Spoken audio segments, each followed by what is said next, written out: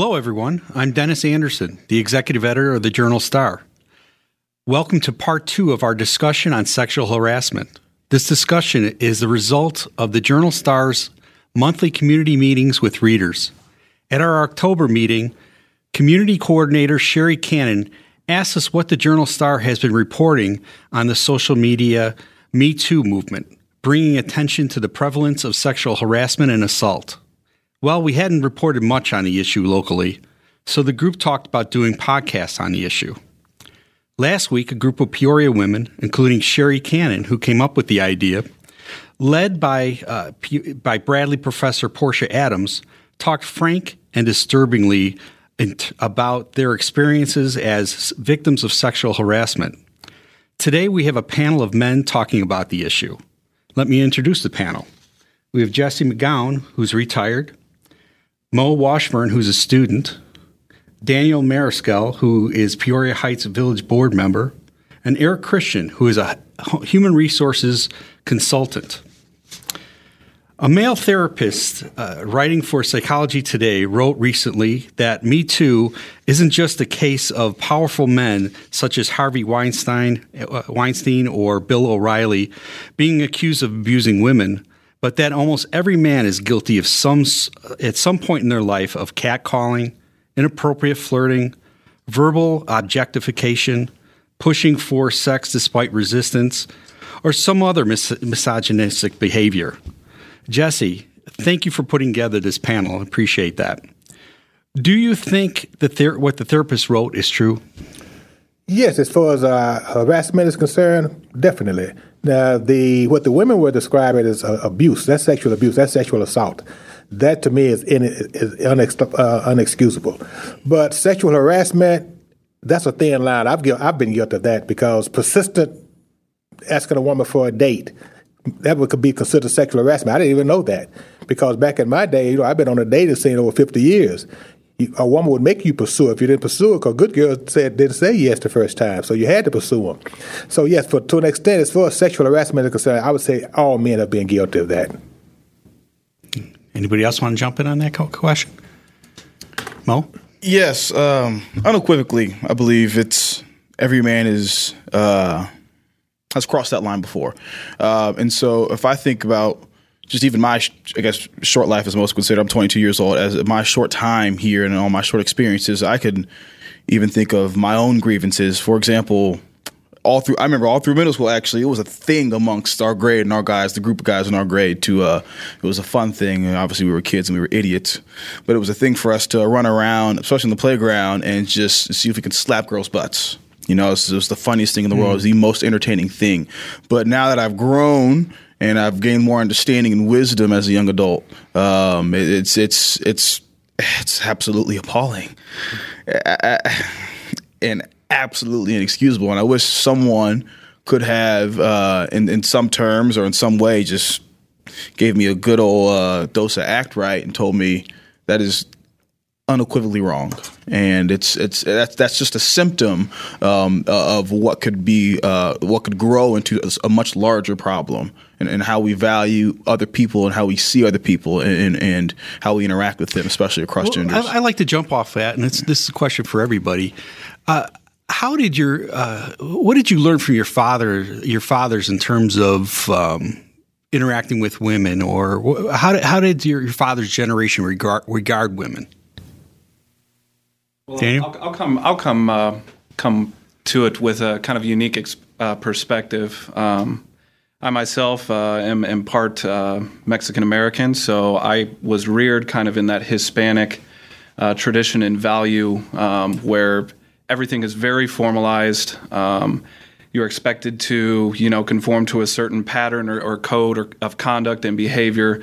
And part of that is treating women with the utmost respect. But that said, I can't sit here and say that I'm the exception of the group either. Just full disclosure, I think for the most part, it doesn't come from a place of malice in a lot of regards. I think it happens inadvertently.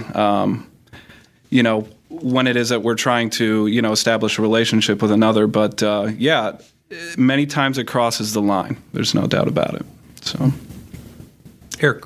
Well, I guess to your question, Dennis, about what I learned from my father is I think it was a good example for me later on in life, realizing that what expectations we set and we hold is what we get. And what I mean by that is I didn't really know that there was this notion of women being inferior until I got older and heard it someplace else, because that's not what I saw in my household.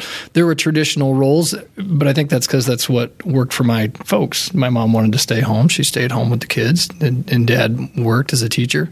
And then it makes me think of some of the things that I see now as an adult, doing the things I do in the workplace, in my work, and it's like anywhere else, whether it's home or our personal relationships or the workplace, what expectations we set and what we condone is what we're going to get. So if someone's acting inappropriately, either whether it be egregious or just not treating someone else with respect, if someone who is in a position to correct that does not, the message that's been sent is that that's okay. And that's what we end up with. And I think what we're seeing now is there's a certain reckoning going on in our culture that's correcting that. And people are saying this, I'm not going to have this anymore. Yeah. In terms of generations, Jesse and Mo? Oh, go ahead, Jesse. Well, I didn't learn anything from my father. He wasn't there. So, what I learned basically, an older brother from the streets. And from where when you grew up in school, basically, as Mo was saying, objectifying women, that was the norm. And girls when we was in school, but even as a man, whistling at a woman, said, "Baby, you got a nice rear end." We didn't use that word, but that was the norm. But the problem was some women appreciated that, some got offended by it. That's the lines I've always had a problem with. Where's that thin line between sexual harassment and not sexual harassment? Sexual assault, that's out of the question. That should be prosecuted. You should never have to put your hands on a woman, or you should never have to expose yourself to a woman. That should be prosecuted to the fullest extent of the law. But as you said, harmless, what you thought was harmless, whistling at a woman, that was a norm back in the 50s and 60s. A woman looking nice walking across the floor, you whistle. And sometimes she'd appreciate it, sometimes she wouldn't. So by today's standards, that's sexual harassment. Back in my day, that wasn't sexual harassment. So that's the thing I'm still perplexed about. Where does the line stop? Well, you're in the dating scene. Yeah. So how has that changed today? It's extremely difficult now. I see a nice looking lady in Kroger's. Can I holler at her? That's just the thing. If I see a nice woman walk across the floor, that's looking looking nice, should I stare or should I kind of look away out of the corner of my eyes? It's extremely difficult now for a man, especially when I have never been married. I've been on that dating scene for over 50 years. So, and I don't know what to do now. I really, truly, I don't. So now I have to come up and ask a woman, is it okay if I talk to you? Basically, because you don't want to get into that scene, especially now, I work with a lot of kids. The one thing I don't want is a sexual harassment charge, because then all of my kids do a lot of work with District 150. Mm-hmm. And I definitely want the kids to think I'm a sexual harasser. So I guess to speak to that, as you mentioned, the generational divide that always exists. Speak very quickly to Jesse being single and or dating. So from my perspective, from my generation, being 22 years old, what I've learned, and I haven't learned a whole lot about women. I ain't got no game. I've never tried to have game. But one thing my mother taught me just about dating and about relationships and girlfriends is that the best boyfriend a girl could ever have is her best friend. And so that kind of has shaped how I approach dating and courtship. And I also I think it's important to note that between generations there can be different definitions of dating, because I believe that to my past generation, the generation before me, dating was more courtship. It takes on more of that connotation to where you are you make a commitment to spend time with somebody, to see to spend committed and reserve time with somebody to see if you like them. And then you go through those steps and those processes. But to my generation now, dating is what they call talking. And talking is very non-committal. You could talk to this person and that person and that person and that person, and it's just whatever, and feelings are so ambiguous and so miscellaneous, and communication is at an all-time low, and no one knows how to communicate their feelings adequately or respectfully. I guess on the topic of sexual harassment, respectfully. And so we're just at such confusion in this generation because we are being taught how to do these things from so many different perspectives. I, unfortunately, to perpetuate the stereotype on this panel, I have no clue who my father is. None whatsoever, nor does my mother. So my mother was forced to be both a mother and father growing up, and I'm the youngest of 3 boys. And so where I learned to holler at women, where I learned to what game I learned from so many different sources. Like I literally took notes because to a young boy, it's a big deal to prove yourself going through school, to be able to have a girlfriend, to be able to get the girl, to have game. That's a big deal to my generation, especially there's a whole lot of social pressure there. So I would learn from music videos, rap videos. I would learn from TV shows. I would truly, I would purpose myself to watch these things and study them because, just me personally, I'm a hopeless romantic. I got a huge heart. I got a whole lot of love to give, and I've always wanted to give it respectfully, obviously. So in order to get there, I had to figure out how to get there. And so I would learn from all these other sources that honestly are some of the worst places to learn from. And all of my, not all, that's fallacious. Most of my generation, I'd say, falls under that category of learning to holler at women or to get their game from what's most popular. And pop culture is hip hop. Pop culture is urban in a way, and whatever falls under that big umbrella. So, and unfortunately, rap videos are the last thing you should ever learn how to interact with women from. That's a lot of my foundation. And I thank God I grew out of that. And I had other people come and change that pattern and that way of thinking throughout my life. I thank God that I've been re-impressed and remolded, but I was not set up for success in that regard.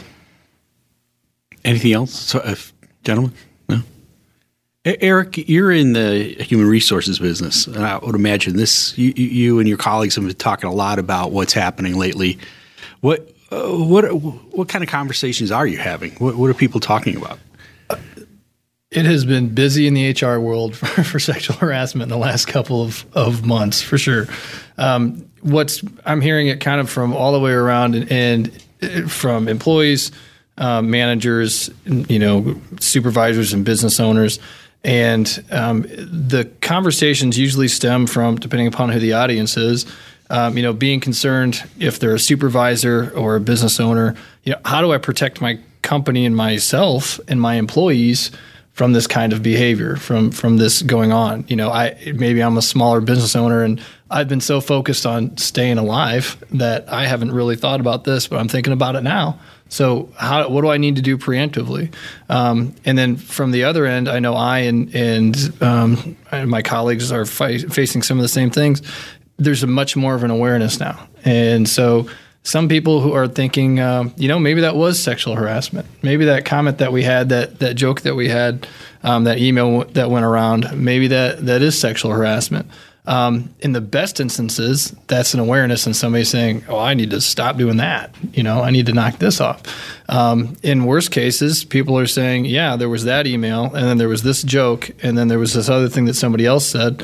And, I need to file a claim on this. And then it goes down that road of having to have an investigation and all the things that go along with that. So I don't think that those are necessarily bad things taken on the whole, because that means that, again, that awareness is there and there's going to be a correction. At the time, it doesn't feel very good for the employer, I know. And it certainly doesn't feel good for the employee who's been either subjected to harassment or the person who's been accused of harassment, because we also got to keep in mind that whenever somebody's made an accusation, that's what it is on its face initially, is an accusation. And so there has to be a process to go through that. And that part gets tricky. How do you make sure that someone who's been accused of something is treated fairly and impartially? So there's a lot more that I could say and dive deep down that whole rabbit hole. What do you recommend to a man in the workplace who hears something or witnesses something that would be considered sexual harassment? What do you tell them to do? if I would tell that man that he's in a particularly great situation to address that and to try to put a stop to it. I would say if it's a colleague of yours, if it's a friend, someone like that, I'd talk to them. Maybe first you talk to them off to the side. If it's the offhanded comment that you could tell made the woman uncomfortable, because sometimes people, if you address, you call them out in front of everybody, you're going to get a bad reaction. They're going to get defensive. It might make things worse. I pull them off to the side and say, I'd come at it two ways. Number one, that's not cool. This woman who's in our workplace, you can't do that to her. You can't put her down like that. You made her feel inferior in front of everybody else. And then I'd also say, and keep in mind, you can get in really, really, really hot water for this kind of stuff, and maybe use even stronger, more informal language. But that's how I'd come at it and tell them this is not the right way to do it, number one. Number two, if for no other reason, you're going to be in a world of hurt if you keep this stuff up. So I'd knock it on. And Daniel, in recent weeks, what kind of conversations have you had with women about this issue? Well, I can tell you I've had this very conversation with both my mother and my longtime girlfriend of 9 years. And we've also had discussions, I can say personally, at the Village with our female employees as well. We want to make sure, that it is made adequately and abundantly clear that should they have an issue, that they come and address they come and address it to us and they let us know.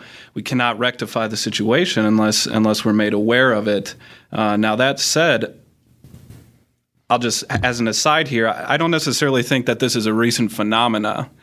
I think that it's systemic, and I think for whatever reason now we've had that kind of catalytic event that has occurred that has brought this all to the forefront. To say that this is a recent phenomena, I would say is probably a mischaracterization of that.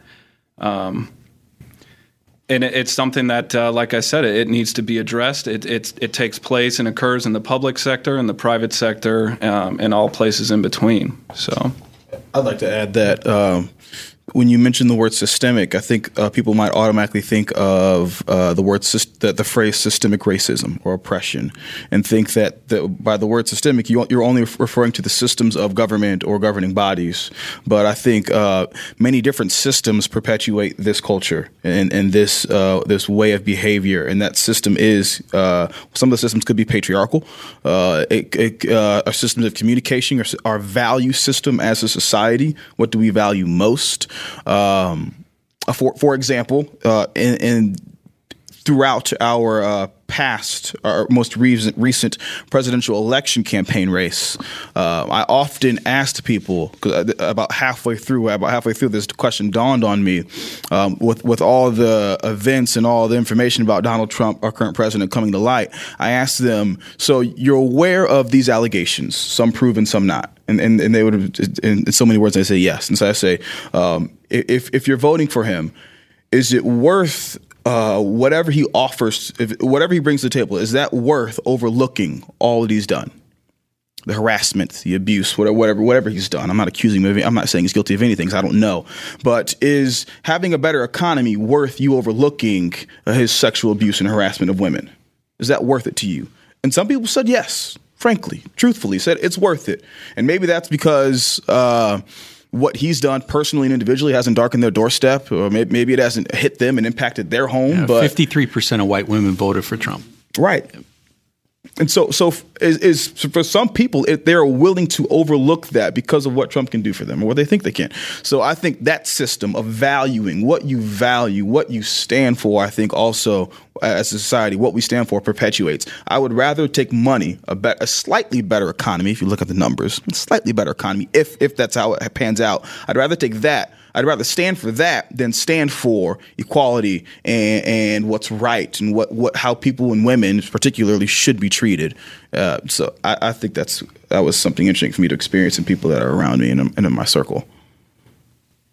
Yeah, and I agree with what you're saying, but the one thing that what I think the problem is, there's a difference between sexual harassment and sexual assault. I agree.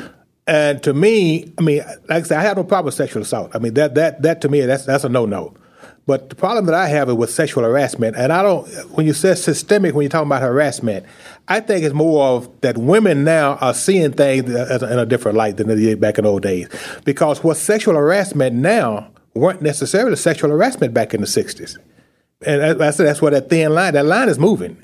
And women are unwilling to accept some of the things, the whistling at them and the cat calls. But I'm sure the feelings they were experiencing in the 60s were the same feelings that they're having today. They're just people are talking. That's why I said that's my point. That's why I said their acceptance of it now is less. But even then, and to a certain extent, I disagree with that, because back in the day, you were expected to do to act in a certain way. Like I said, you were expected to chase a woman.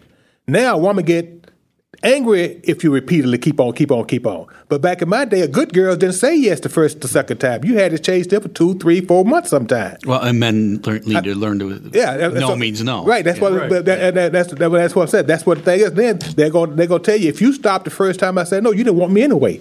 Mm-hmm. I mean, so that's why I said the sexual harassment, the thin, not the overt type. I'm not talking about. I'm talking about the covert type. Where that thin line is. That thin line has moved in the last 50 years. That thin line has moved. And so I guess to respond to that, so the times have changed. I guess anyone here can agree that, anyone listening to this can agree that what women stand for have changed. You know, they have decided to stand. What they've let go unspoken and unchallenged is no longer the case. So that puts the ball in our court as men. It then puts the burden on us to adapt. Because if they are making it in no uncertain terms to say that, hey, you catcalling me, me being a complete stranger, you don't know me, that's unacceptable, it's rude, I will not stand for that. It's not okay. So I think it's the same thing as me meeting someone named Rachel, and I come up to her. I like to give people nicknames right off the bat. I come up to her and I call her Rach, and she goes, "No, my name is Rachel. I don't like being called Rach." For whatever reason, you know, she could have had an abusive mother named Rach, or Rachel would be called Rach, whatever her reasons may be. But she wants to be called Rachel out of respect for her humanity, for her being a human being. You should respect that and call her Rachel. So if women say, out of respect for me and to who I am and what I stand for, don't approach me this way, then the burden and the responsibility is on us on the other end of the interaction to then respect that. It should be a very simple step to make, but it takes time because we're relearning behaviors. And so to the point where if I am young and my father or grandfather is raising me, their experience is from a past generation and from a past time. So the burden is on them to then continue to learn throughout their adulthood and adapt and accept and acquire new ideas and knowledge to adapt to the times so they can teach me current times. Because if my father is stuck in his ways from way back when, where you catcall and he teaches me how to catcall, that, like I said, that right there sets me up for failure. So the burden's on all of us as both young men, children to listen, and adults to really just adapt to the times. I know progress can be glacial sometimes, but does it have to be? I think is an important question. Yeah. Is the Me Too movement, from a male's perspective, about men standing up to protect women, or is it about men changing their behavior? I'd say it's more. I'm sorry, I didn't mean to step in. For me, it seems like it's more about men changing their behavior. Just the sense I get from it is that they're looking for equality in all those forms, and if we're equal, then the men don't necessarily need to be the protectors, right? I mean, there shouldn't be anything for women to need to be protected from. And I think your point about how this is systemic and about how men can be in a kind of a unique position to impact that is spot on. You know, I think as men, we're the ones who really have, I think, the most ability to impact the situation, the most leverage. So if we do see someone, treating a woman with disrespect, and then we're the ones to say something. I think the trick is we're not always comfortable doing that, maybe outright and at the time. You know, kind of like that example I used earlier. I think it's hard for people to say in the moment, hey, man, knock that off in front of everybody. You know, you can like almost hear the record scratch, and that's going to impact that relationship. Mm-hmm. I think that's the best way oftentimes, but that's hard for people to do. I just don't see them always doing that. But it can be much more incremental, and you can have an impact behind the scenes in the language you use, in how you talk, and then in in correcting your peers and other men, and giving them different words to use, different ways to look at it, kind of off to the side where they don't feel like they've been called out or ashamed and are less likely to be defensive. And I agree. It's on men. Men have to change. But the problem that we're having, especially, we're coming from different socioeconomic backgrounds also. Because, like I say, I work with a lot of kids out there in the street. I live right on the heart of East Bluff. The rap, as he's talking about rap music, I mean, you hear 5, 6, 7, 8-year-old kids using the B word because they got it on a rap song. That's how they refer to the girls. I mean, because I sit out there all day long talking to the kids. And how do you change that? Because their mamas and their dads are doing it to their mom, and that's all they hear in the house. They hear the rap music with the B word, with the B and H, and another even worse language. So the problem we're having is, how do we change that as from a male's perspective when we know that it's ingrained in that particular society?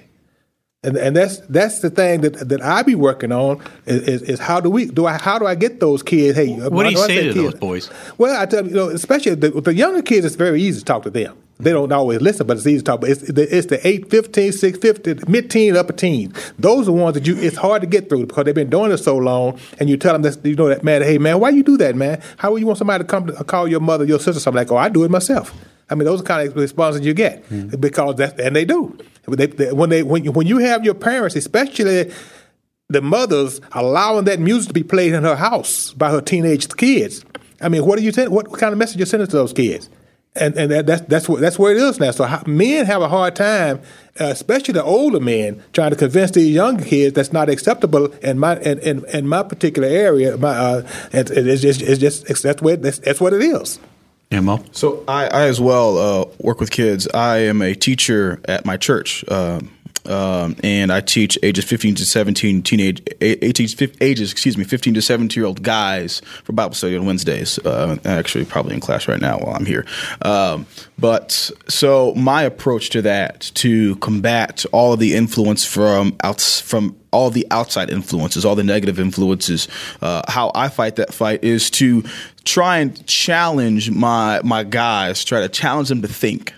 Because a herd mentality is a very mindless thing.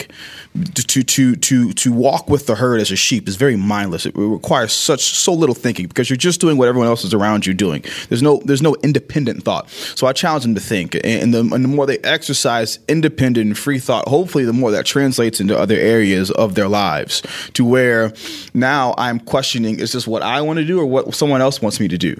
Or do I really stand for this? What do I actually?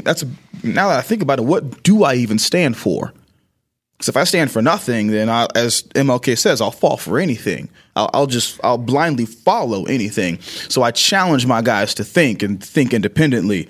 And I actually have a question. Does anyone else want to respond to that question on the table? I actually forgot the previous question we were answering. But I do have a question I'd like to ask that in the midst of Eric's comment made me think of, is that since many people don't like confrontation, because you mentioned like the incident, say I work in a restaurant, say I'm back in the kitchen where a lot of vulgar language always happens in kitchens and restaurants, and a guy says something very rude and inappropriate to a woman.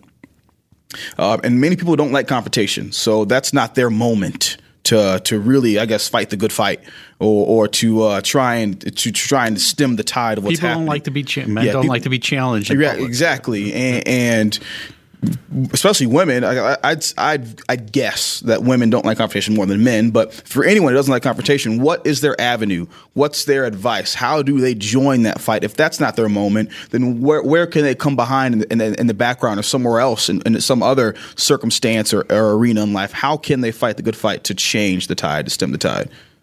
I guess for anybody to answer, but I mean, what I would say is with the workplace example you gave there. If somebody's not comfortable with saying something right then, if that person who, that woman would say to that man, on break after shift, maybe when it's quieter, and say, hey, don't talk to me like that. And sometimes, honestly, men are so oblivious they don't understand that what they did was wrong.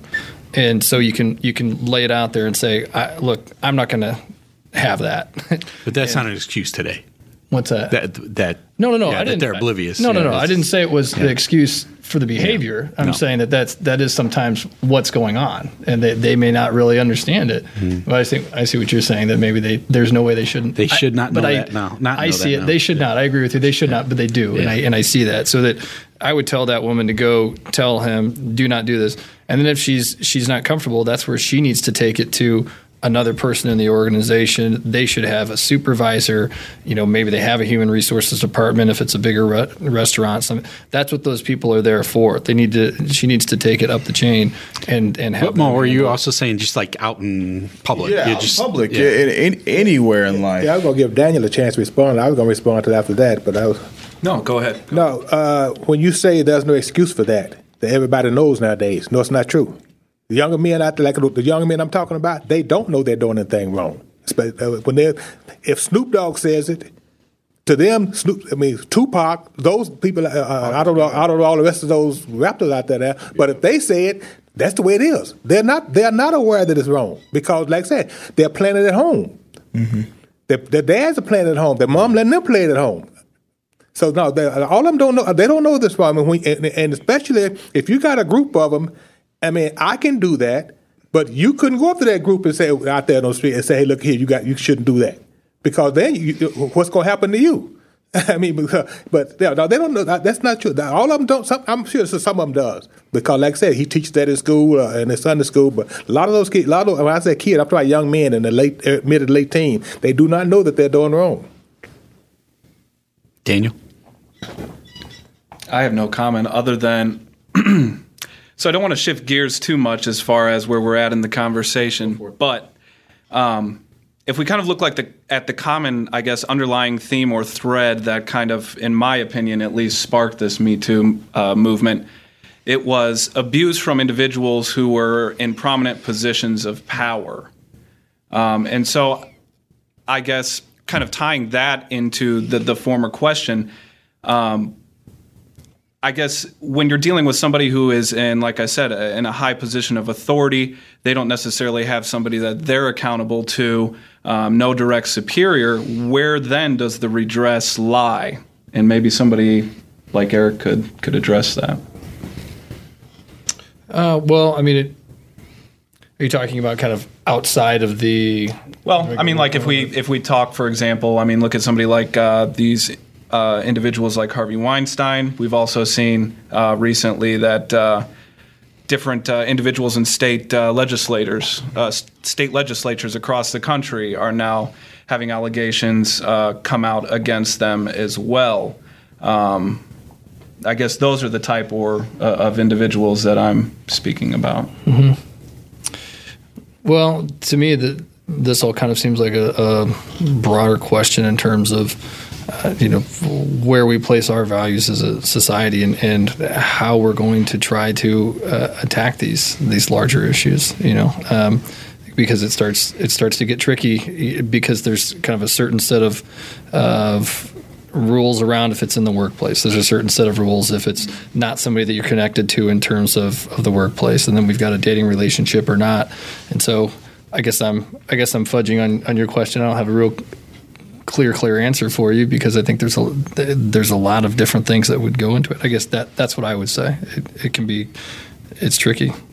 I guess to speak to that, I may not be answering your question. Could you reword your question for me? Could you restate it if you remember it? Yeah, absolutely. So essentially what I was getting at is what sparked this Me Too movement, at least in my understanding, was that you had individuals who were in prominent positions of power, whether it was business, politics, show business, what have you, that were basically abusing their power, leveraging their power over these women to basically manipulate them into doing what it is they wanted in exchange for, some sort of payoff, remuneration, whatever it is that you want to call it. Go ahead. So I think one of the biggest hills to overcome in that fight is that someone in a position of power, especially if it's public power, they've garnered so much fame that they've garnered so much fame or fandom that there's a lot of loyalty that comes with that. And I guess I'm keep beating this horse, whether it's dead or not, is that I guess, like I said, it really stems down to our value system. So if I, as an individual who, as Mo Washburn, as an individual, works 3 jobs, goes to school full time, and in my everyday, I guess, quiet Peoria life, when I idolize someone like a Harvey Weinstein or a Kevin Spacey, and then accusations or allegations against them are then levied, those come forward because of my idolization of them, because I hold them to such a high esteem and such a high pedestal, I will completely ignore anything that counteracts that image that I have of this individual. So we as a society, we value our celebrities and our people of power so much without personally knowing them. We idolize them so much that I think we can ignore or choose to just flat out deny anything that comes against our image or preconceived notion of that individual. And it's just, and women and men as well that I know in my own personal life, and in listening to the podcast last night from the women from the previous podcast in this series, the overall and underlying theme of and threat of denial through every story is absolutely appalling. That someone could put themselves and their self-esteem and the very fabric of their life online to come to you and share a very traumatic and a very grievous wrongdoing that's happened to them, and you just accuse them of denying. You go into a state of denial just because you have this idolization of an individual, whether it be a family member, whether it be a celebrity, whether it be a friend of a family member. For you to just completely flat out deny that, it's absolutely appalling. And I think, like I said, and I guess I'll keep saying it because it keeps popping into me, is that it really comes down to our value system as a society. And we prop up celebrities and we prop up people of fame so high. For what reason? I mean, we should all know the last thing you ever want to do is meet your idols. You never want to meet a celebrity because they always disappoint you. Well, there's a reason they disappoint you, because they're human. And that has to change somehow. My God, I don't know how, but step by step, I guess you got to plant and you got to water, and there's an increase. But does that answer? Does that respond to your question? I think one of the things, staying on your question, Daniel, is that the appalling thing to me is that women had no recourse, especially back in the early days. And that's one of the good things about it now. Like I say, even though it may be confusing me as far as harassment is concerned, but I'm glad that women are having a voice now when they are forced, because that was back in the day, especially, again, I'm going back into the old days back in Mississippi when, especially black women, they had absolutely no recourse. I mean, it didn't matter what they did, there was nowhere to go. I mean, and it's gotten more sophisticated as we get older, but back then it was forceful. And that's the thing I dislike about it now. I'm the last coming to forth. Women had nowhere to complain, and if they did complain, nobody was going to believe them. And so that from that point on, I'm glad about Me Too. I'm glad they're coming forward, because, like I said, that type blatant sexual abuse, even a blatant sexual harassment, when you're forcing a woman to do something in order for her to feed her kids or something like that, to me, that should be that matter of fact, I wouldn't mind seeing him with her, even though when Weinstein didn't physically rape him, when he used their position to get them a job. I would like to see him make criminal charges out of criminal charges on something like that. Well, let me wrap this up with one last question to the group, and it's, what's next? What us as men? What's next in this movement, and what role do we play? Do you prefer immediately or long term? I'll say immediately. Okay.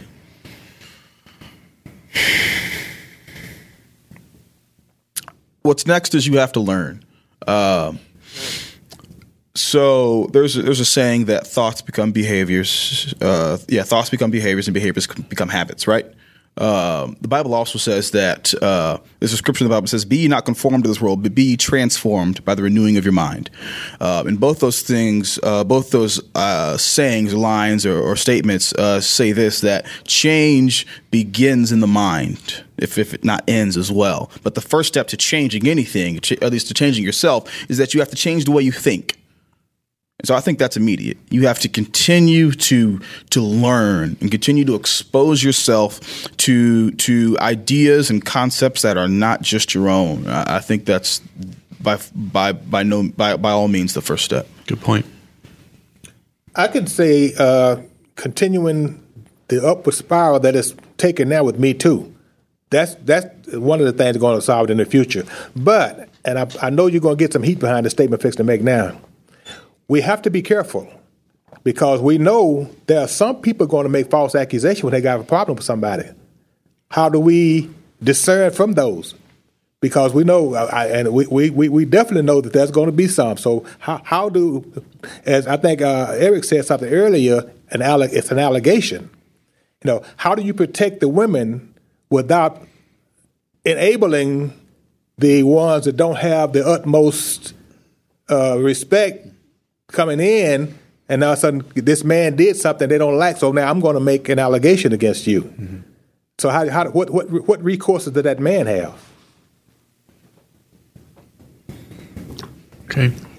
I would say, from my perspective, I think we're probably going to see what we've seen largely in the past is that there's a big event, there's a big impulse that brings us forward and makes a lot of progress, and then we drift back a little bit, and then there's another one. I mean, you can think back to the 80s with, Anita Hill and Clarence Thomas, and that was a huge awareness, and then, a lot of stuff came up in the 90s around Bill Clinton, and there's these other things, and each time it's kind of like the tide coming in. It washes in, and then it recedes, and then it washes in a little further and a little further. I mean, my fervent hope is that this is really a turning point, and this kind of stuff doesn't really happen, and that enough of changes in minds and generations have changed that this wouldn't be such a big deal. But my guess is we'll probably see more of that pattern of this will be really, really in the public's eye for a while. It'll recede, but there'll have been some progress made, hopefully. I think, personally, the onus falls on us individually to continue to carry this movement forward. And I also believe that we have to constantly be developing ourselves and creating internal checking mechanisms to make sure that our thoughts and our behaviors are falling in line with what it is that we know. And as we continue to learn and as we continue to go down this pathway and this journey, a lot of things are going to change, would be my anticipation. So. Well, I appreciate it, everybody coming out here. I want to thank Jesse McGowan, Mo Washburn, Daniel Mariscal, and Eric Christian. Thank you very much. Thank you. Thank you. Thanks. Thank you.